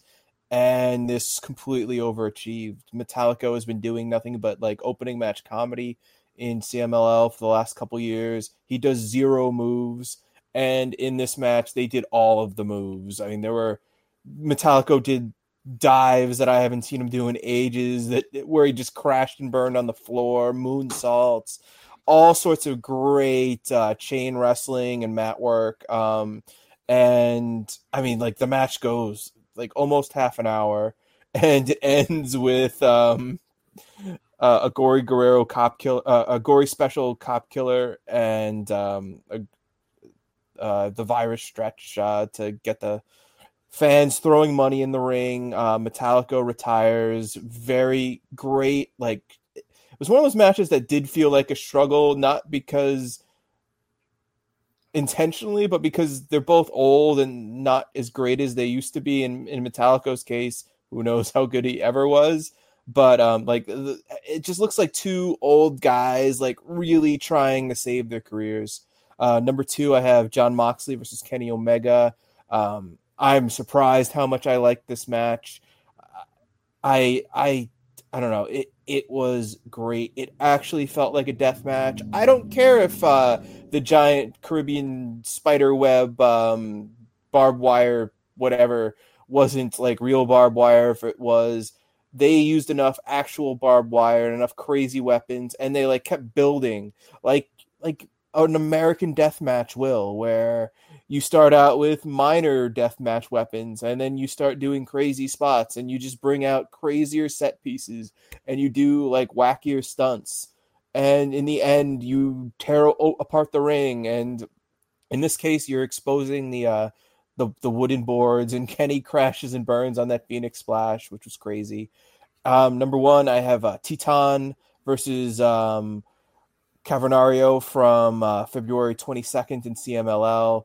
This match was incredible. For as much as you can make fun of CMLL for being outdated, for everything being 2 out of 3 falls, except for occasional singles matches that don't go 2 out of 3. This match used the 2 out of 3 falls so tremendously. The crowd goes insane when Titan gets his first fall of the match in the second fall. Like, they know that this isn't going to go straight falls. They've seen a million of these matches. They rarely go straight falls. And they go crazy when Titan pins Cavernario with it was basically a La Mystica into a cradle. And then the last fall is just completely insane. Both guys doing all sorts of crazy dives. Cavernario breaking out his splash from the top rope to the floor. All sorts of crazy moves. Cavernario doing his awesome suicide dive in between the post and the turnbuckles from the apron. And then just an awesome finish that leads to Titan getting another crazy cradle for the win. I love this match so much. I can't say enough good things about it. If you like Lucha and you did not see this match, go back and watch it. Just great stuff. All right. Jeff, what are your picks for match of the year? So at number 3, I had Shingo versus Ospreay. I went 4 3/4 on it, so I guess I was the low man. It was a phenomenal match, but a common theme in top level Ospreay matches is missing a spot or two that makes it really odd. That it ruins the flow of the match for me. It's like when he botched the I think he was going for a 450 or something like that, and he just crashed on his back for some reason. It looked really ugly and kind of disrupted the match for me, but that was the only flaw in the match. Other than that, I thought it was a great match. Number 2, I had Omega versus Tanahashi. Sentimental reasons, I'm a huge Tanahashi fan. I was really happy to see him main event the Dome and see that he still had it in what was probably going to be the match of the year until Shingo Naito, which the spots they were doing, the speed they were doing, the story they were telling with Shingo just giving Naito his all and Naito just pissing him off and doing whatever he can to get in his head, and Shingo looking like the better wrestler, but Naito just outsmarting him and Shingo not staying tranquilo. It was fucking great. So that was my number 1. All right. And Suit, give me your top 3 for match of the year. Hey, my computer didn't screw up. All right, so match of the year. 3rd place, I had a bunch at 4 3/4. I ended up going with Jericho versus Naito from Wrestle Kingdom 13. Just a great conclusion to this feud, and Naito eyeing up the Intercontinental title before hitting Jericho with it. That's just something that's going to stick with me. So 4 3/4, Jericho versus Naito, third place match of the year.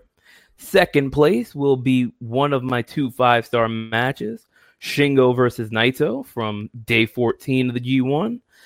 Just an incredible match. It helps that I watched this like 3 weeks ago. I kind of dipped out on the G1, but I heard a lot of buzz for this one, and I caught it, and it was just absolutely incredible. And it makes me want to see these two in like a big main event, which is crazy considering this was their first match against each other. And then first place, Shingo Takagi versus Will Ospreay, best of the Super Junior finals. Yeah, this was just absolutely incredible. And it shocked me when Will Ospreay won, which vaults it over the top when I never think another guy's going to lose. That kind of hurts a match for me. But I went in this match dead set thinking, okay, Shingo's winning. He's going to beat Dragon Lee. Off to the races. But no, Ospreay got the win. 5 stars. Best match of the year for me. So for my match of the year, I had 5 different matches with 5 stars this year, which I think it has to be my new record because most years I have 2 of them. So 2 different 5-star matches got left off my top 3, which is Naito and Ibushi from Dominion and the NXT Japan offer tag. Both of which got votes, but those from the Big Japan Sumo Hall show. So my actual top 3 here. In third place, Arisa Nakajima versus Nanae Takahashi from November 2nd in Seedling. Just a really incredible old school Joshi match between the two of them, beating the living piss out of each other and then ending with Nanae getting her head shaved. So just incredible stuff there. Second place for me was Naito versus Shingo from Osaka in the G1, which a bunch of people have talked about already, but just, someone who has loved both guys for many years. And, I was a big Dragon Gate fan during a lot of Shingo's run. And obviously I'm a huge Naito fan. And, just to see them finally meet up here, with all the backstory of them being these friends from different promotions who came up together in the Animal Hamaguchi gym. I thought it had a lot of hype for me, but it totally lived up to the hype. And I thought it was just an outstanding match. And then for first place, I went with Meiko Satomura versus Sarai from April 16th in Sendai Girls. To me, this was like the closest you'll get to like a Joshi version of that Shibata and Ishii match from the G1 in 2013, where they just came out at like full speed and just kept that going for the entire like 15-minute runtime. And just, everything was perfect. Everything looked absolutely amazing. One of the best, like, all-out 15-minute matches you'll ever see. So I think this was the clear match of the year. The final results for match of the year here, Naito versus Shingo does come out in third with 20 points and 1 first-place vote. Barely edges out Cody and Dustin in fourth at 19 points. Endo Takashita in fifth at 18 points, and Devlin and Starr with 17 points. So Naito Shingo takes the third place crown. Second place went to Omega and Tanahashi from Wrestle Kingdom 13, which had 22 points and 3 first place votes. And the overwhelming winner here was, again, Will Ospreay versus Shingo Takagi from the Best of Super Junior final with 71 points and 12 first place votes. So that takes us to our final category, Wrestler of the Year. It's supposed to include in-ring, but also MVP quality, drawing power, promo ability, anything else you want to include. So, Kelly, let's start with you again here. Give me your top 3 for the Wrestler of the Year for 2019. All right. Number 3, Tetsuya Naito. Number 2, Kazuchika Okada. And number 1, Will Ospreay. I feel like Naito and Okada are self-explanatory, but Ospreay at number 1 wasn't something I would have said unless I was at the Best of the Super Juniors finals. Purely based on the fact that the Japanese fans lost their shit when Will said he was moving to Japan. I really think he's going to be a huge player in Japan going forward, and I think he already is. So that's why I put him at number 1. And just hit the year he had with Best of Super Juniors, G1, the junior title reign. Like, he had a nuts year for New Japan, and I really think he was the best this year. Yeah, even though I wouldn't vote for him, I do want to say, if you look, he signed I think they said a 5-year contract with New Japan or something, and if he had the chance to, because I'm sure AEW probably wanted him, I think he made the complete right decision. Because can you imagine how lost in the shuffle he would be on that show, Dynamite every week? Where Kenny Omega is lost in the shuffle. So I think he just definitely made the right decision for as far as standing out and being a top level performer for years to come. Yeah, 100%. And he's still young enough. If he wants to go to do that America run, he can do it at some point. But Thomas, give me your Wrestler of the Year picks here. Well, first, John, how can you expect AEW to have room for Kenny Omega? They got to give all the space to the Spooky Crew and all of them. The Spooky Crew, Avenged Sevenfold, right? Of course. So, Wrestler of the Year number 3 for me was Sari. There was nobody this year who, when a singles match dropped, I was more rushing to my computer to watch. This is someone that I had seen before, but has been kind of off my radar before this year and turned into the person that I was most excited to see. So that earned a spot on my list. And I will say the Shibata Ishii comp, I'm so glad you brought that up, John. I was watching that match last night. I watched that match so often. That's probably my favorite match of all time. And I had the exact same thought when I was watching it. That Miko match was insane. And then also the Hashimoto rivalry this year just barely missed my list, but they had a trio of great matches together, which for the Sendai Girls World title. It's a shame that Sari is retiring after this year. Yeah. She's going out on top. So right, yeah. But yeah. Number 2 for me is Tetsuya Naito, the guy that I'm most interested in New Japan. Someone whose in-ring year I think is severely underrated somehow because of, I guess, Shingo and Ospreay. Because you got Dave Meltzer talking about how he's dying. Right. Which, although he did have a fucking eye injury for 6 months, as it turned out. So I don't know. To me, that makes it even more impressive. The man is doing that Shingo match and that Ibushi match and all that stuff in the fall with double vision in one eye. Yeah. What the fuck? But he got it fixed though, so that's good, I guess. No, yeah. Right. No, but yeah, just a great year for him in ring, and then also, he's the biggest merch draw in New Japan. And so when you're kind of holistically evaluating a guy, I think that bumps him up to number 2 for me. And then number 1 has to be Kento Miyahara for me. No one is more important to their home promotion than him. I think someone brought it up earlier, but the average Triple Crown match this year blew away the average insert any title in wrestling this year. I don't think that's particularly a hot take. His title run was just absurdly great. I think I was going through my notes, and the median Triple Crown match for me this year was 4.5 stars. So just an absurd year for Kento. And also, I'm not sure All Japan exists without him, so he gets the Wrestler of the Year for that alone, really. But yeah, I can't really praise him enough. All right. TJ, give me your Wrestler of the Year picks.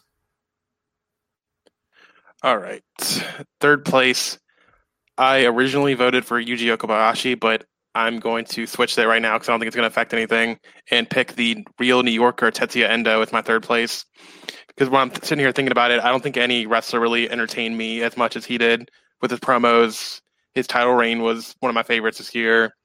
Just his run in the DO this year was really good too. I'm so mad he lost.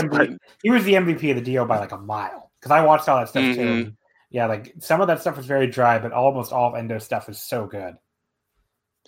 Yeah, so he was definitely my favorite of that tournament, and I don't know about DDT drawings. I don't really. Him and Chris Brooks carried that tournament, and Chihiro was really good too.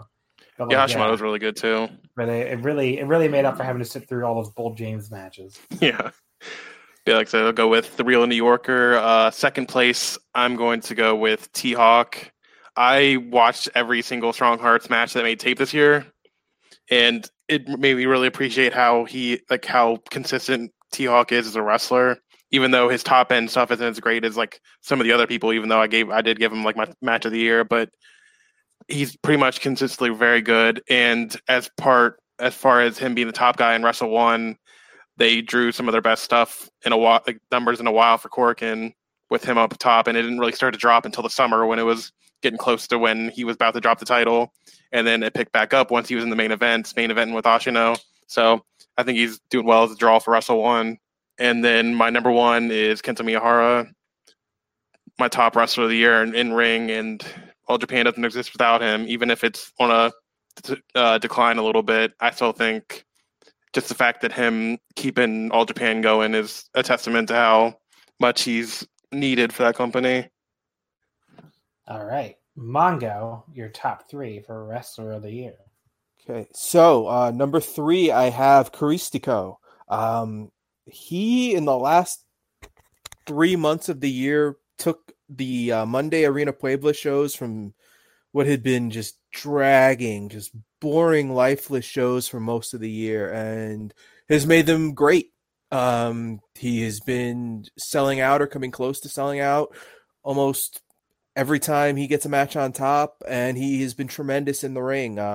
I tried to convince myself that the Sky Team plus Caristico should be one of my Tag Team of the Year nominees, but then I realized they hadn't really tagged that much.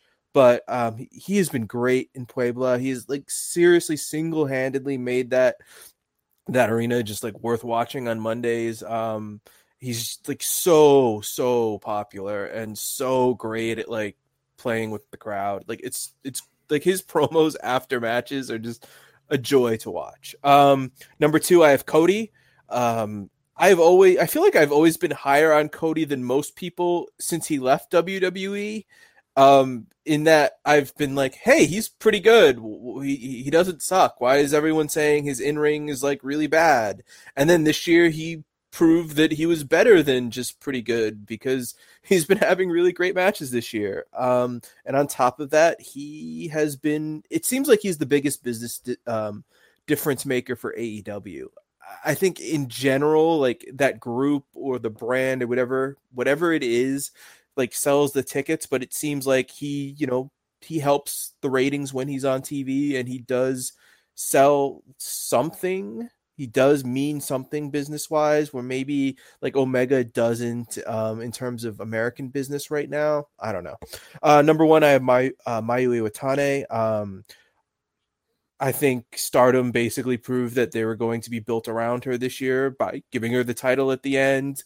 Kagetsu, in her little retirement press conference, says that the company is in good hands because of her and everyone else, but she did mention her by name. And I mean, ROH even tried to like give some credibility to their horrible women's division by having her win the title, and she did her best. She did her best with Kelly Klein. Like, I honestly thought that the match at Madison Square Garden wasn't that bad because she really tried her best. She really tried hard to save that match.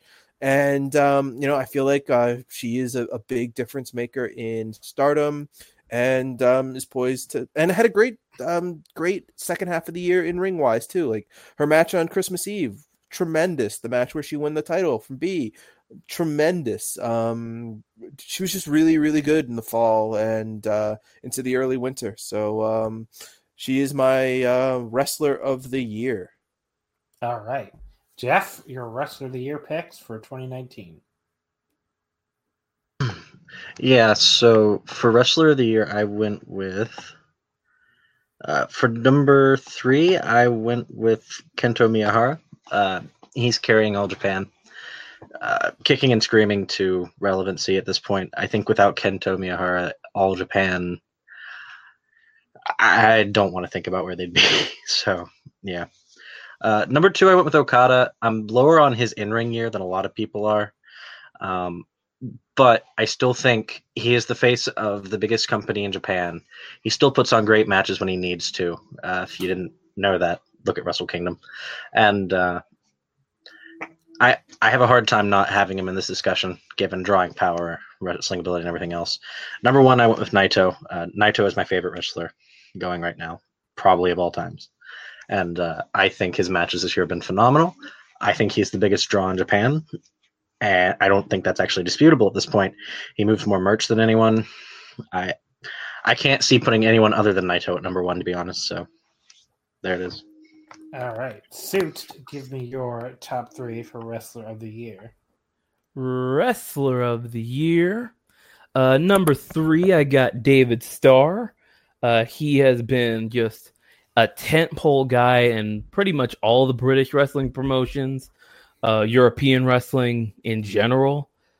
And as far as like an MVP status, like I can't think of anybody who's brought more attention and brought more just like notoriety to the British scene than David Starr, which is crazy considering that 2 of the 3 places he worked just completely didn't use him. Like Rev Pro, they had him like fired in like October before they brought him back this past weekend, and Progress just had him lose his last match to Jimmy Havoc for no reason. So considering all that, David Starr had a great year. 3rd place. 2nd place is Cody. Again, what would the company look like without him? On screen, off screen. He's just a fantastic ace. Just like all of us saw coming when he left. He's had a great year. And then number 1, I went with the boring route and I picked Okada. Yeah, he drew. He had great matches. Yada, yada, yada. All right. So my rest of the year picks, I went with Kento Miyahara in 3rd. As others have said, All Japan might not even be there without him. And he had an amazing in-ring year. If All Japan had grown a little bit, maybe I could have gone higher, but that's keeping him in 3rd. Just the fact that the promotion was flat, but I'd be very scared to see what they would be like without him. So MVP quality definitely gets a bump there. Naito in 2nd, again, in-ring year was incredible. And like everybody else has said, he's still the biggest merch mover in New Japan by a mile. And I went with Kota Ibushi first. This might be a little bit of an off-the-board pick, but I think as far as like for that MVP quality, him finally signing a deal with New Japan felt like such a big moment for New Japan this year, where they lost all these elite guys to the formation of AEW. There's all these questions like, is Kota going to go over there with them, or is that it for him in New Japan? And that moment where he comes out and like says he's staying, the crowd is both so happy and like, there's people crying in the crowd, and there's like people who look so incredibly relieved. And that to me, like that moment really, first of all, was really important to New Japan's year. And, then they build around him for a lot of the rest of the year with winning the G1 and everything. And it really showed the value of him to me as far as like as a top star. And I think, as far as most valuable, like if he goes to AEW, which, as we, anyway, I can't say that on the air, but like if he had gone to AEW, I just think that would have been such a gigantic morale blow to New Japan to lose him right after you lose Kenny to this new promotion, as well as like a bunch of the mid-carders and stuff. So, I think he was such a valuable part of New Japan's year of, keeping New Japan business in Japan so high, even after, the people left for AEW. And, he had a lot of the year built around him. He won the G1. So I think he was a really important part. And he had outstanding matches, all year long. So Ibushi, number 1 for me here for Wrestler of the Year. The final results, Kento Miyahara in 3rd with 44 points and 5 first-place votes. Okada in 2nd with 60 points and 7 first-place votes. And Will Ospreay wins Wrestler of the Year, 63 points. So just a very close margin there with Okada. And 9 first-place votes. So, as I mentioned before, about a day or two after this show goes up, I will post the full top 10s for every award on the Voice of Wrestling website. So look out for that if you want to see everybody else and where everybody else finished in the top 10s. But I wanted to at least give a day or two. We have to listen to the show to get the winners. So, all right, let's start plugging everything so we can wrap this up here. Kelly, what do your plugs look like here? All right. Well, you can find me on Twitter at Comic Geek Kelly with 1K. You can hear me every Tuesday night on the Panels on Pages podcast. We record live Tuesday nights at 9 p.m. Central Time. And then you can find me writing various things on the Voices of Wrestling. I'm going to return to WWE reviews with Royal Rumble. So let's see how that goes. Uh-oh. I mean, I do like the Royal Rumble because you never know when the next entrant is just going to be John Zandig covered in jam. Could be number 30, could be number 26, could be number 1. You never know. Any of them could be John Zandig covered in jam. And go ahead and give me your plugs here, Thomas. All right. I write stuff for Voices of Wrestling. I should have a thing coming up pretty soon about the top matches from New Year's week in Japan. That should be going up once Noah 1-4 makes tape. And you can follow me on Twitter at Wrestling Ratings. All right. And go ahead, TJ. You can follow me on Twitter at ASPIR_. You can check out my Wrestle One podcast. It's One Wrestling Pod. It's about pretty much bi-weekly. This week, I'll be doing one in a few days that should drop about reviewing the December Cork and the Dismay tape. And for Wrestle One English content, you can check the W1_ENG and see all that's happening in Wrestle One through an English lens, I guess. Yeah, that's it. Mongo? You can follow me on Twitter at Mongo_ebooks. The NY64 is wrapping up before this is posted, but there will probably be an NY64 for just 2019. So go to NY64 Tournament on Twitter for that. I'll probably be doing some more monumental podcasts, but just look for that on my my main Twitter, along with all the aerial silk and aerial hammock videos and tweets about the Big Trump fundraiser, and who knows, maybe even another podcast about early Christianity. So, just follow that for weird stuff. Jeff? You can find me on Twitter at smash_Ica. I am doing some podcasts on MMA, and then probably a few on wrestling in the future with Forrest Sawat on his Patreon. He does a lot of good stuff on there. You should follow. You should toss him $5 if you have it. I am writing an article for VOW and waiting for that to get sorted out. So I'll probably post it on my page when it goes up. So, all right. And Suit, give me your plugs. You can follow me on Twitter at Suit Williams. You can listen to my podcast, Smart Sports, on Apple Podcasts or wherever you find your podcasts. And yeah, I'm on Voices of Wrestling writing as well. So check all that out. All right. And folks, we thank you as always for listening. You can follow us on Twitter at Omakase. Wrestling did not fit. And we appreciate any donations. We got a donation a few weeks ago. I got a donation on Red Circle. So if you enjoy the episode and you want to donate, definitely go ahead and do that at the Red Circle link. It's in the bio of this episode. Also, don't forget about the Discord servers, the Super J Cast and the Voice of Wrestling Podcast Network server. We have a channel on both. So if you want to come stop by and talk to me, talk to a lot of our guests, definitely go ahead and check out those Discord servers. I think that's about it. Thank you as always for listening. Next week, I'm going to be welcoming back a good friend of mine, Skylar, who's been on here a bunch of times before, and we're going to talk some pro wrestling Noah. So the Noah 1-4 show, their big show, they ran head-to-head with the Tokyo Dome. That's finally making tape tomorrow as I record this on the 13th. So we're going to talk about that show. We're probably going to talk about the 1-5 show as well. That aired pretty recent, right when I think it aired live on Samurai, but I haven't watched that yet either. I've been waiting to watch the 1-4 show. So we'll talk about those two Noah shows. For people who wanted more Noah content, next week is for you. So now that'll be next week's show. All pro wrestling Noah all the time. In the meantime, thank you as always for listening, and we will see you next time. What's so special about Hero Bread's soft, fluffy, and delicious breads, buns, and tortillas? Hero Bread serves up 0 to 1 grams of net carbs, 5 to 11 grams of protein, and high fiber in every delicious serving. Made with natural ingredients, Hero Bread supports gut health, promotes weight management, and helps maintain blood sugar. Hero also drops other limited edition ultra-low net carb goodies like rich, flaky croissants and buttery brioche slider rolls. Head to hero.co to shop today.